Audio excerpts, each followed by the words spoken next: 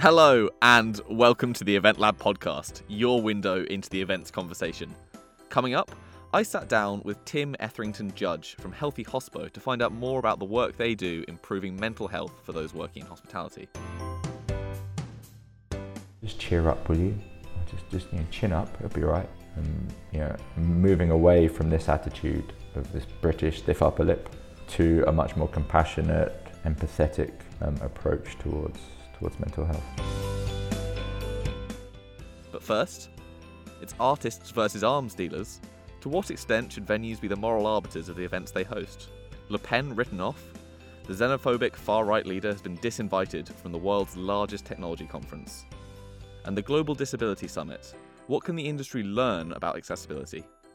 Shah and Ed are leading this week's News Digest as they're joined by returning guest Richard Groves, the Group Business Development Director at Smart Group.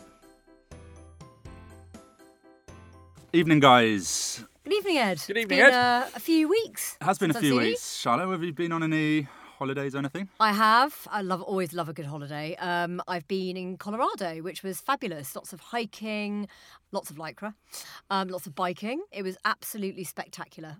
We rented an electric yellow Mustang convertible, which was a lot of fun. American dream. American dream. And amazing to have you back, Richard. Thank you very much indeed. We have Richard Groves from Smart Group with us again. Great to be back. Thank you very much indeed. In last week's episode, where we discussed the proposed redevelopment of Olympia London, I have a statement from Olympia London which I would like to read to you all. And it reads, "Since opening our doors in 1886, Olympia London's stunning architecture and unique atmosphere has drawn millions of visitors from across the world. Following feedback from our organisers, exhibitors and visitors, we plan to continue to build on this distinctive heritage and are investing £700 million to create an extraordinary destination for events, the creative industries and entrepreneurship. By working with world-renowned design studio Heatherwick Studio and the award-winning practice SPPARC, we envisage a diverse cultural hub for London with more public and green space. Retaining our renowned programme of exhibitions and events is a key priority. We want to keep things running as normal as possible, but we recognise some level of disruption is inevitable. If our planning application is successful, we will work in collaboration with organisers to minimise the impact of construction works." So thank you very much to Olympia London for that. For any more information on the redevelopment of Olympia London, go to olympia.london/future. There are some brilliant stories in the press in the last couple of weeks. I wanted to talk about a couple of things in the news which both kind of tugged at the same thing. First one I saw was in Design Week. The headline was, "The Design Museum deeply hypocritical for hosting arms event, say outraged exhibitors." And what's happened is over 30 artists, designers and activists have signed a letter to have their work pulled out from the museum's exhibition, which is now finished, Hope to Nope, which was all about how design has been used as a tool in political protest and politics. I wanted to pull out because the Design Museum hosted a private function held by a global arms company.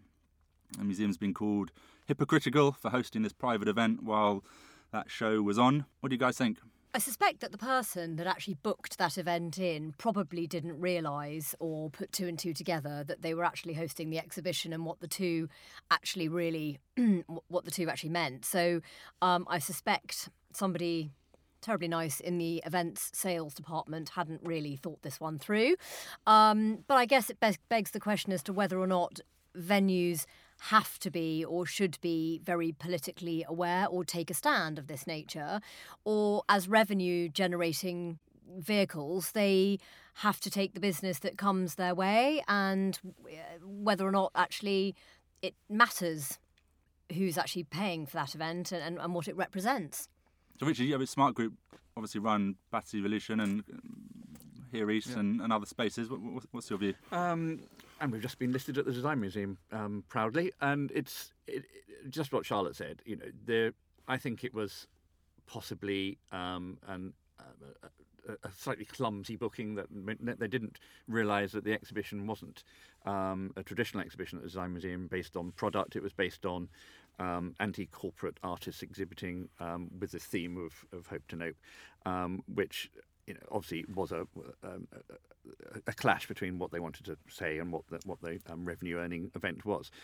The fact that the Design Museum earns 98% of their revenue from events, fundraising and their shop and their cafes, means that they have to take events, and you have to take a view whether you are just purely a corporate venue for hire, or whether you can take stands on any political party or any type of business, whether it be fossil fuels, defence, or tobacco companies, for instance. Do you just not take those bookings because you disapprove of it, or if you're available for hire, you can basically do what you like as long as it doesn't offend too many sensibilities. But that's I think the range of type of clients that are out there who can afford the growing up London venues are the big corporates, and someone will have a problem somewhere, whether it be banking, shareholding, whatever it might be. Is it due to the nature of the space? So I think the Design Museum initially responded to the artist by saying that the event had no endorsement by the museum. The signees responded saying museums are not neutral spaces. Every decision about what is displayed, how it is labelled and how it is funded is political and reveals something about the underlying values of the institution. So maybe is it because it's a public institution, and do these types of venues need to be more careful with the events that they host? Yeah, I mean, I certainly, if I take my events hat off and think of myself as a tourist, I'm not sure museums are regarded as being political, personally. And having been to the Design Museum myself, I don't necessarily view that the museum has to have a political view at all or be a political vehicle of any description. I go to look at whatever it happens to be that is currently being displayed in there, whether that's mainly with the Design Museum, it's often fashion, alongside art. And I would question whether the artists that were part of this exhibition, they're being granted the advantage of being able to showcase their work and everything. And is this potentially a further media splurge here from their perspective by creating this complaint? Does it really affect them? The Design Museum have actually called them in to create this exhibition, which is not necessarily a favour, but they're getting it has these to be artists. Funded by someone to it has keep to it be open funded, so perhaps it's them that's hypocritical by actually, causing a stand on this. And museums and galleries particularly can also be accused of being aggressive to the public. Sometimes in a sensation exhibition at the Royal Academy many years ago, some people found highly offensive some of the artworks there, and even at the Grayson Perry curated summer exhibition at the Royal Academy this year, the big Myra Hindley picture. People can be offended by art, so it's not just offended by who providing money to keep the venue open, it's what is also in the venue itself as well. And also, not just art exhibitions, but gallery exhibitions in general are largely, a lot of them are very successful because they are controversial. In a statement, the museum says, having listened to the concerns of the exhibitors, the Design Museum is undertaking a thorough review of its policies and is extending it to its commercial activities. We are committing not to have any private event hires from defence, fossil fuels and tobacco companies while we undertake our policy review. Leonardo is the name of this company who don't call themselves an arms company. They call themselves an aerospace defence and security company. But are they any better or worse than Google or Facebook? It's a very competitive corporate market out there for venues, and venues need to take events to make themselves feasible and efficient. And do you stop taking bookings from cosmetics companies because they might do testing you disapprove of? How far can you go on this? There's the political line as well. Do you take a BNP conference or do you take the Conservatives conference? Do you take a stand and are you the moral ground to be there to say, I don't think this is the right people to come to my venue? Who are you to say that? So both of you have businesses where you work with all sorts of clients. I mean, do you have any kind of internal policy on this, or is it a kind of common sense thing? How do you make these decisions yourself? I mean, I personally wouldn't organise a rally for Hitler. I think that there are. I think there are some things that you would be aware of perhaps steering clear of because they're so unanimously disregarded.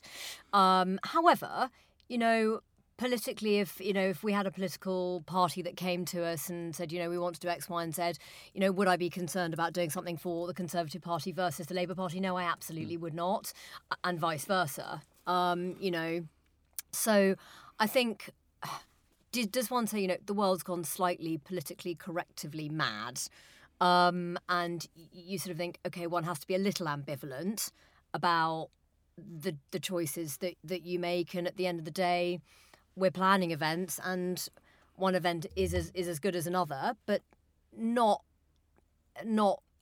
at the expense of taking something that is so unanimously objectionable. Objectable. We at Battersea we took an event. It was a fundraiser for the Garden Bridge project when it was still live, and we thought that's a lovely thing to do. Big fundraising, the great and the good. It was a beautiful event, but we suddenly realised there was people so vehemently opposed to it that there was going to be protests outside, and we had to up the police presence in the park. And but this is a fundraising dinner for a bridge. This is not a political party or a rally for anything untoward. This is just a very lovely fundraising dinner in a venue near the river, which is ideal for them location to have it. And you think, when do we start having to contemplate whether we can take that sort of event, because it might cause a bit of an upset in Chelsea Bridge Road? It's extraordinary. And you can't, because at the end of the day, if you worried about that, your revenues would drop by probably sort of 30 to 40%. If you started looking at everything that anybody ever had a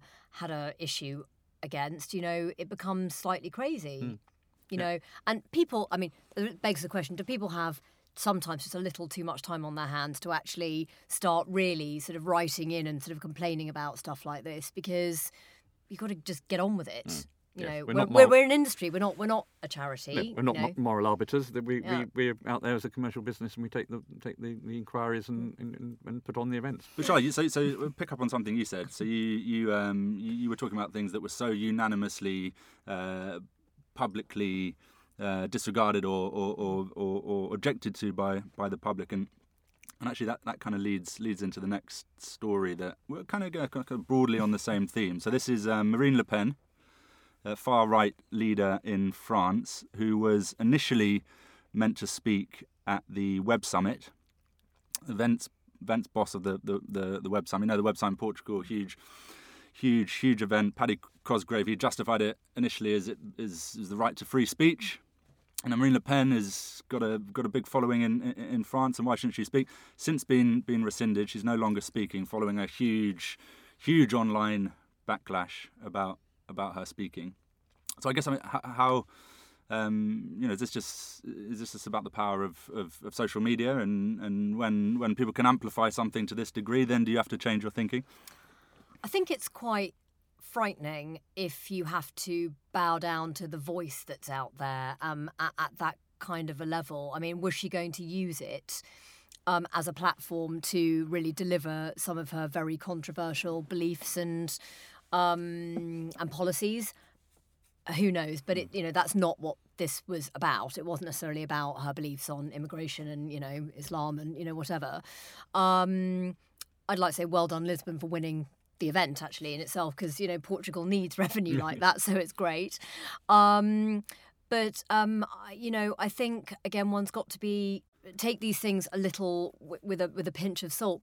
Well, she got 34% of the vote at the last election, which means she's not a complete shoulder candidate. Yeah, so there's people who have followed her and do believe in what she says. Free speech is thrown around quite a lot at the moment, and it came up after the Boris article in the Daily Telegraph of that was the defence that he should be allowed to say it in a typical jokey Boris way. If you take offence to it, okay, you take offence to it, but it's come out in a newspaper. You're allowed to say more or less what you like in a newspaper. It will offend some, make other people laugh. She could have been put on the rostrum as a disruptor of the event. Let's put on someone instead of just having someone who's climbed a mountain with bare feet and how amazing they are and got down again. She could just be the person saying it how it is from her perspective and making everybody think about stuff and before they go back to the techie side of the seminar and get on and do the rest of their forums. But I think she should have gone, and unless everybody was cancelling their subscriptions and saying I'm not coming, so they'd lost 1,000 out of the 2,000 people, then someone's not going to like the fact she's there, and they probably won't turn up to that session. But that's putting interesting people in front of thinking people. I think my question is, you're going to a summit about the advancement of web development and of technology, right? So are you really going to not go and not absorb that knowledge for the sake of something that may not wind you up when you get there because you don't know what the content's going to be? I mean, so that would be my question. The fact that she's speaking, it's got very little to do with actually the broader content of and the knowledge that you're actually going to gain from something like that. To me, the two are pretty disbanded. They're two completely different things. And I think people are more bound up with, I've got to fight this and I've got to take a stand about that. And, I often look at all the people that are picketing outside Westminster because our office is round the corner and sort of thinking, what are you people doing all day? I mean, why? How come you've got the freedom of time to come and stand here and picket about all of these things? Because I don't know about you, but I've got to go to work. So it seems like you go broadly on the side of, it has to be the commercial decision for the person who is hosting the event or owns the venue that is hosting. Where someone like Marine Le Pen, you have a massive online reaction. Maybe it's not so good. Well, it's massive in terms of. I don't know what the groundswell of opinion was. It said it was a massive feedback, and they took fright, and then they cancelled her. And I think the worrying thing is that in their statement they also said that they want to now take soundings of what people will accept and won't accept. And I think that's beginning to open up. They're in charge of content. If you start putting it into committee and saying, well, should we have so and so to come and talk to us, or do you think I can offend that half of the room? That is not their job. Their job is to put people in front of people who stimulate conversation, make people think about stuff. They might vehemently disagree with them, but it's a view and it's a point of view. 100%. Unless it incites violence, it's... And then it's completely against freedom of speech because then basically you're completely monitoring what you think is safe and acceptable. And that's not worth going to in my book, in terms of, because you're not walking away with a diversity of opinion anyway, because you're only producing opinion that you think the majority of the room wants to hear. Remember when Nick Griffin went on Question Time for the first time? I can't remember how many years ago it was, but there was a huge backlash about that. But actually, I think the whole country probably watched that, didn't they? Yes, exactly. And he didn't. He had the platform. He flunked it. It didn't go well, and obviously because what he said wasn't resonating with many people, and he gave himself a very bad show. And so I think it worked really. It gave him the platform to make a good argument, which he failed to do, and therefore never appeared again. So maybe that's the way forward. Let them dig their own holes. Yeah. Richard, I wanted to talk to you about the Global Disability Summit. Yes. Which Smart Group hosted. What was it? Very recently. Yeah, 23rd and 24th of July. Yeah. So the first ever Global Disability Summit in collaboration with the Department for International Development, the International Disability Alliance, and the government of Kenya. Yes, peculiarly. And I think that was really important because it showed that it purely was global. There are over 1 million people with disabilities in the world, of which a large proportion of them in the developed and undeveloped world between the two of them. And Kenya, I think, led the charge on this to say this is something that needs to be talked about. From an event perspective, it was held here east on the Olympic Park. And it really opened the book for us that we were used to putting ramps in and making sure that our events are as accessible as possible. But this was a serious step up. And we had to think of everything from where the dogs would sit down and drink and how tall the tables were so people could actually register should they be using a wheelchair. The walkways between the chairs in the plenary sessions. Just an extraordinary amount of things and braille and large print and looping and all the things that in isolation it's quite easy to organise. But when you're doing it for 1,200 people a day for 2 days and also doing all the infrastructure and the handling as well to get people in from overseas and get them in the right hotels and airport assistance when they arrive and getting the tickets to them in the right format that they can read and understand them. It's just extraordinary. So you're handling the travel as well? handling the travel as well. Yeah, exactly. Trying to get them all into the airports and off to Stratford. It was a great education for Smart Live, which is the event department within Smart Group that organised it. Here East were delighted to have it because it showed that their venue is suitable. We had to winch in some accessible toilets to put on the terrace outside because there weren't quite enough in the building, but shows that you can do it if you need to. And everybody was delighted to how it went. Looked like an incredible event because obviously HireSpace, we work with so many venues, and being truly accessible is very, very difficult and takes a huge amount of planning and yes, and every time you take a client round a venue, whether it be Guildhall, Freemasons Hall, or a nightclub, the obvious question is, what's the accessibility like for everybody here? And quite a lot of these Grade 1 buildings, who built in the 1300s, are not naturally accessible, and you can spend an awful lot of money trying to do it. Like London Underground spent £64 million trying to make more stations accessible to wheelchairs, and it's very, very hard. But doing this event has made us feel that actually we should, and the venues we work in, we should work very closely with them to provide ramps and to make sure that the lifts are in a good place and they're not coming in through the goods lift, which is demeaning and always a bit grubby and dusty, and comes in at the back of the stage rather than the front of the stage. And it really woke us up. Actually, it was a great event to do. Imagine a huge amount of planning went into it, and how 6 months, yeah. 6 months of planning. And do you have any? I mean, I've read a couple of posts actually by Smart on it, but I guess kind of shared learning from this type of thing is a fantastic thing for the industry. Yeah, and I that's interesting because we have done quite a lot of press on the back of it, and there's quite a lot of case studies and quite a lot of bits and pieces we've put out online. There was quite a lot of TV coverage, including Kenyan TV, so we're on lots of news channels.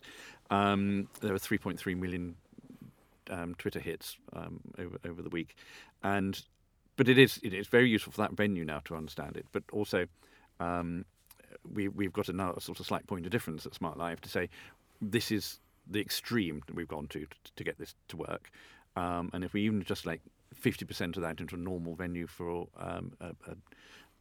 any conference for any other big company, we can overlay what we've learned about it. Now, how to get that into the greater market and how to get it into venues, I think we're going to have to start having some kind of scheduled program to go in and I do some talking at events and things every now and again and trade shows. Maybe this is something that we should be talking about a lot more. Well, it looked like a fantastic event and a huge success. I found it fascinating reading about it, and I would encourage any venue to go and read about it. It's the Global Disability Summit at Here East a couple of weeks ago. I wanted to briefly talk about High Speed 2 just because it's been in the news recently, but we have gone way over our time. So all I'm going to ask of you both is a one line on High Speed 2. Is this good for events? Yes. Short and sweet. I agree. There tends to be 2 lines for trains rather than 1 line, but yes, I think it is a great opportunity. It will move events out of the capital, and the aim of it is to spread the wealth into the north and to the regions, and of course it will do that. Yes. Fantastic. Been fascinating talking to you both. As always, Charlotte, thank you very much. Thanks, Ed. And Richard, thank you again for joining us, and see you again soon. Absolutely. Thank you. Thanks. Now, next up, I'm speaking to Tim Etherington Judge, the founder of Healthy Hospo, a community interest company that aims to provide information, advice, support, and training on all aspects of mental and physical health for those working in hospitality. Tim himself has a long background in the hospitality industry, so alongside getting his advice on steps to improve workplace mental health, I asked him for his take on the Hackney Borough Council's new licensing policy.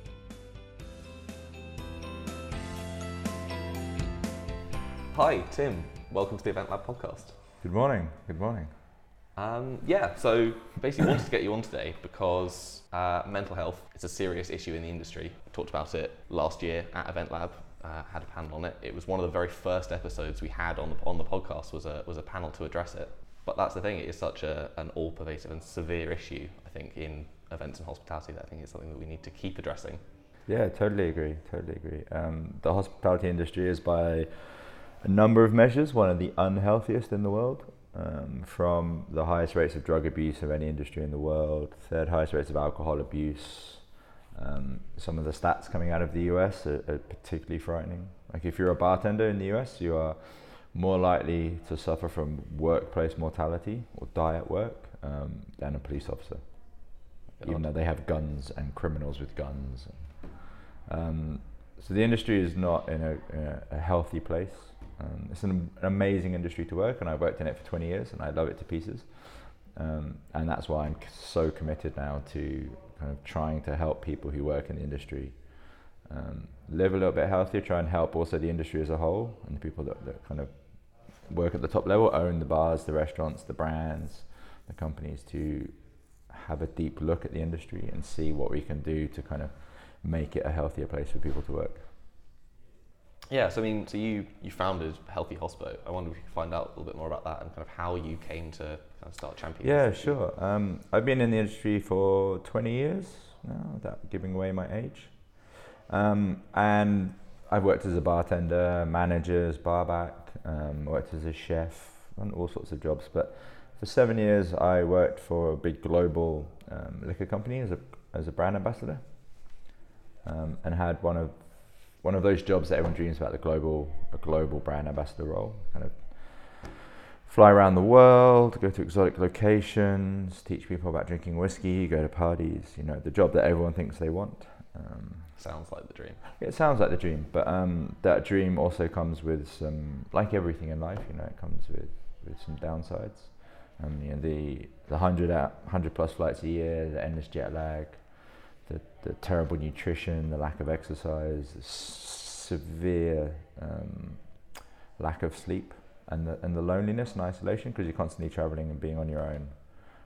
And all of those combined together into this kind of like toxic soup led me to have a breakdown in 2016 when I was at the Athens Bar Show. Tried to commit suicide. Managed to get through that, and then started to speak very publicly about my struggles with mental health. And what I found was, and it really kind of planted the seed for Healthy Hospo, was it wasn't the messages of love and support from my friends and family that I got when I started to speak publicly about my depression and my mental health.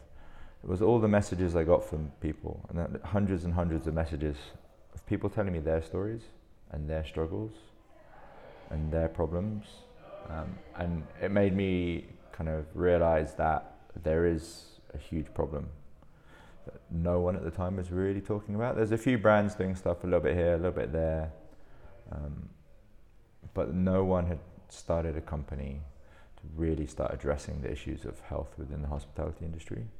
And it's a terribly vulnerable industry. The workers who are in the industry are very vulnerable. You know, it's the worst paid industry in the world. There are very few kind of protections, particularly now in this country. You've got 0 hours contracts are rife. You know, most people I know who work at the kind of coalface don't have health insurance, don't have pensions, don't have any, even contracts. You know, there's no protections for them at all. There's very little unionization, so they're extremely vulnerable. And you know, you've got 70, 80-hour weeks, very low pay, and it's just, they need help, and the industry needs help. And if we can create a healthier, happier industry, it's also going to be more sustainable for businesses to open. You know, you've got 90% of businesses will go out of business within the first 3 years in this industry, and there's a huge problem with staff turnover as well at the moment, and retention of staff. And if we can create a healthier place for people to work, where people are happier, they're more productive, you'll see staff turnover rates decrease, businesses will become more robust in times of difficulty. So it makes kind of sense for everybody. Yeah, completely. I mean, because you guys work with some charities, you work with Benevolent. We do a lot of work with the Benevolent. They're an amazing charity dedicated to the drinks industry. They've been around for I think like 135 years now. And they will provide support for anyone that works in the hospitality industry. If you worked in the industry for 2 years or more, they will provide financial, health and care support through your entire life. So you could have worked as a bartender for 3 years And then when you get to 80, you can still rely on the benevolent for support. Incredible charities. Yeah, that is impressive work. Yeah.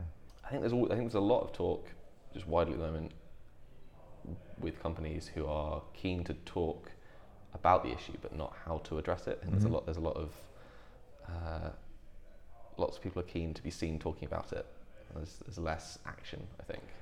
It's difficult with mental health. Like, if you compare it to physical health, right? If you cut yourself, or if you're working in the kitchen and you burn yourself, or people know how to deal with that. You know, if you cut yourself, they know you put a plaster on it or a bandage. You know, clean the wound. People are understanding of how to deal with physical injury. When it comes to mental health, people are not yet knowledgeable in how to deal with mental health illness. So I'm currently working on that as well. So there's a great organisation that have started to put together mental health first aid kits. So in November I'm going on a training course to become a mental health first aider. And I think that is the first step in starting to educate people around not only what mental health is and the different types of mental health and what causes the problems, but then also how to deal with them. So if you're a manager and you have some staff who are suffering, it's an incredibly stressful situation for you as a manager because you have never been trained in how to deal with people who are suffering from depression or stress or anxiety. So it's then trying to train those managers, then they can help those people. There's so many aspects to it that we need to address. Absolutely. I mean, I think I guess it's a difficult position, like, to be on both sides. Like the manager, you're not sure how to deal with it, but when you're suffering, to come out and especially people at work and say, I have this issue, there's almost a fear that you're then seen as less valuable because you don't want to, especially if you're reliant on with 0 hours contracts with intermittent hours, you need to be a person that they go to rather than someone that like, oh well, that person is a problem. Yeah, totally. There was a report that came out yesterday looking at the number of sick days taken by British workers, and the number of sick days taken by workers has come down from about 7.5 to just over 4 days per year on average. But if you look at them, you'd think that would be a cause to celebrate. Oh, great, we're all healthier, we're all more engaged at work, so we take less sick days. But if you kind of dive a little bit deeper into the data, what you'll find is that people are scared to take days off sick. So they're coming to work ill because being sick is seen as a sign of weakness, as you say. So they're less likely to get promoted, they're more likely to lose their jobs. I mean, the rise of 0 hour contracts, and the gig economy, if you don't turn up to work, you don't get paid. So workers are becoming more and more vulnerable, and that's why people are kind of turning up to work sick. Just to go back a little bit, you talked about mental health first aid, and what sort of goes into that? So it really starts with the workplace. So it's creating a great workplace where people feel like they're part of something, part of a team. They make sure that they're getting the required breaks that they need, so they can kind of go and have some downtime. And then working with individuals to make sure they're kind of also managing their own mental health. So it's just like two-prong approach of working with the businesses and the individuals together. So when it comes to looking at managers, or the first aid kit rather, it's, if you identify a problem with someone's mental health, it's firstly is kind of we're not trying to create psychologists here and psychiatrists, it's just trying to help everyday people manage other people. So it's kind of trying to identify the signs as the first step, and then having some strategies in place rather than just going, I'll just take some time off work, or just, how it's been in the past, I'll just cheer up, will you? Or just chin up, it'll be right. Moving away from this attitude of this British stiff upper lip to a much more compassionate, empathetic approach towards mental health. I think that is incredibly important. I mean, do you think, I was just thinking about any venues that we might have listening to the podcast, I was wondering if you maybe had any tips or advice that they could implement just to create a healthier workplace there? Yeah, for me, it all starts with sleep. If good health was a house, sleep would be its foundation. And then the walls be made up of kind of good nutrition, regular exercise, good mental health, connection as well, being good family and friends and lots of connection. But sleep is its foundation. So I would encourage anyone listening that has a business to talk to your staff about sleep. Make sure that they are kind of prioritizing sleep on their time off. Make sure that their shift patterns allows them to kind of have that big break that they need and have that 8 hours of sleep. Treat your staff like a sports team.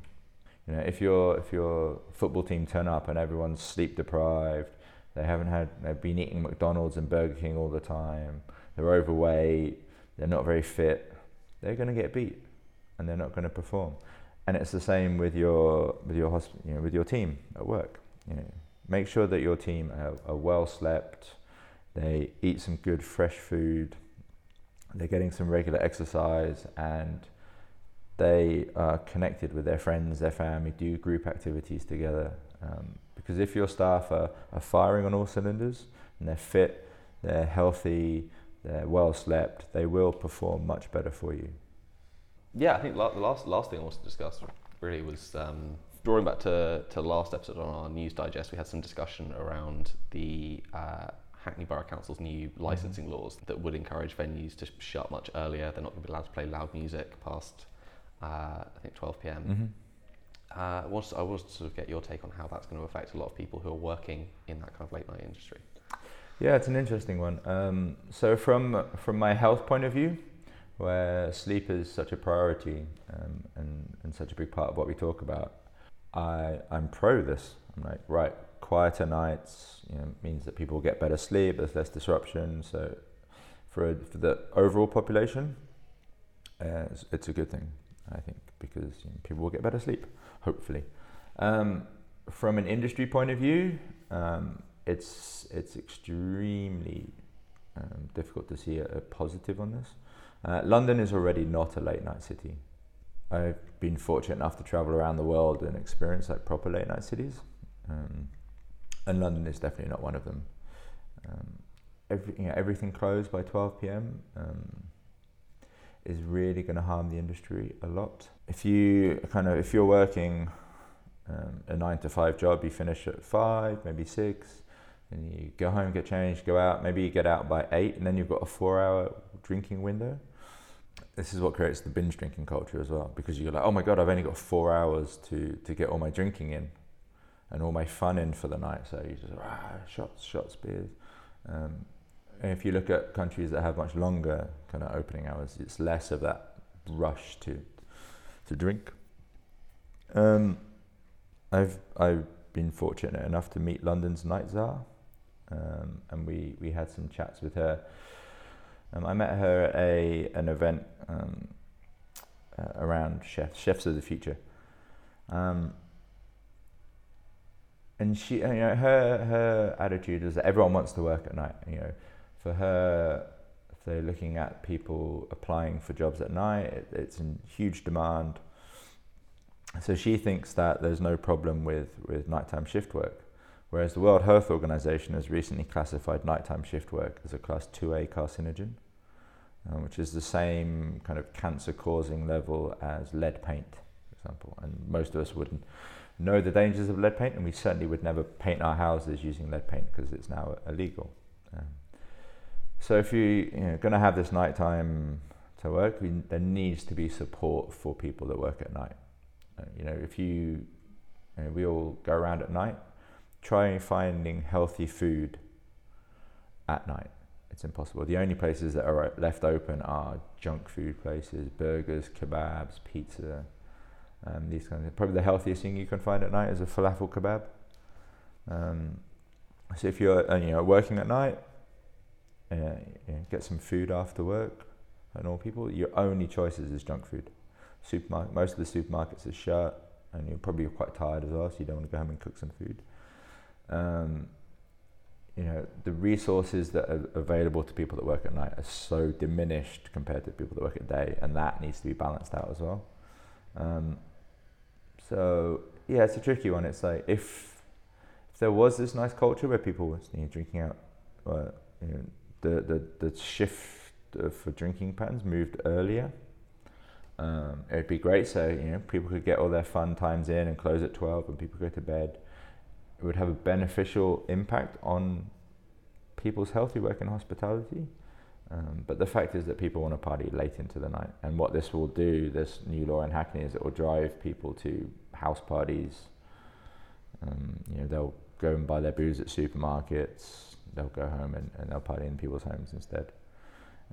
So I think financially, it's just another blow to the bars in the industry. And not everyone that goes out wants to create lots of noise. Not every bar is like a super loud disco. Lots of my friends own high-end cocktail bars. At Tales of the Cocktail last week, the best new cocktail bar in the world is Coupette in Hackney. And it's under huge financial stress right now. This is one of the best cocktail bars in the world, hands down. People go in, they have delicious cocktails. It's French themed. It's incredibly elegant and sophisticated. It's like a fine dining restaurant. It's one of the best in the world, and yet, because of these laws that are coming into place, that it can't open past midnight, and it's really struggling. And this is a place that should be celebrated. And people should be encouraged to go there because it encourages kind of responsible drinking, sophisticated drinking. It's not shots and beers and party and as loud as you can.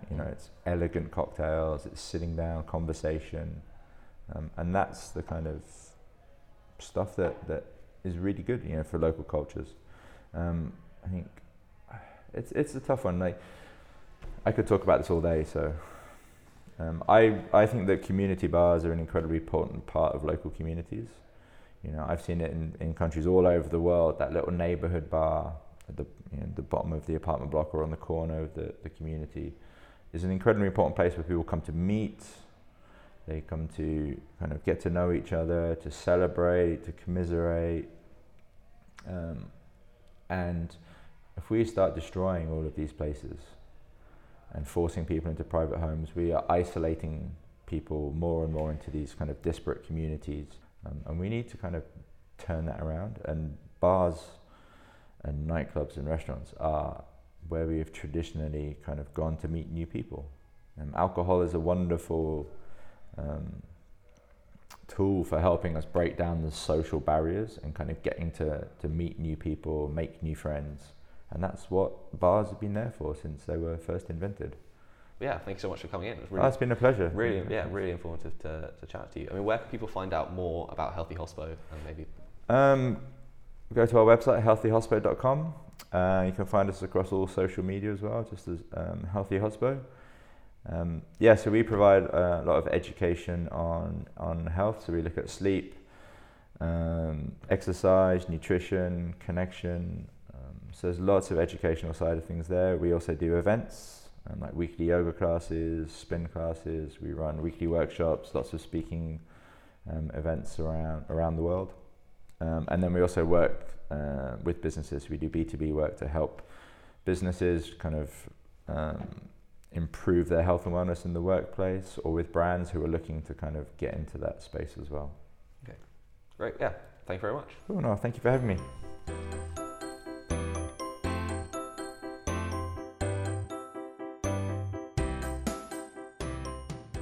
Now, to finish the episode, we wanted to talk about the Higher Space Awards.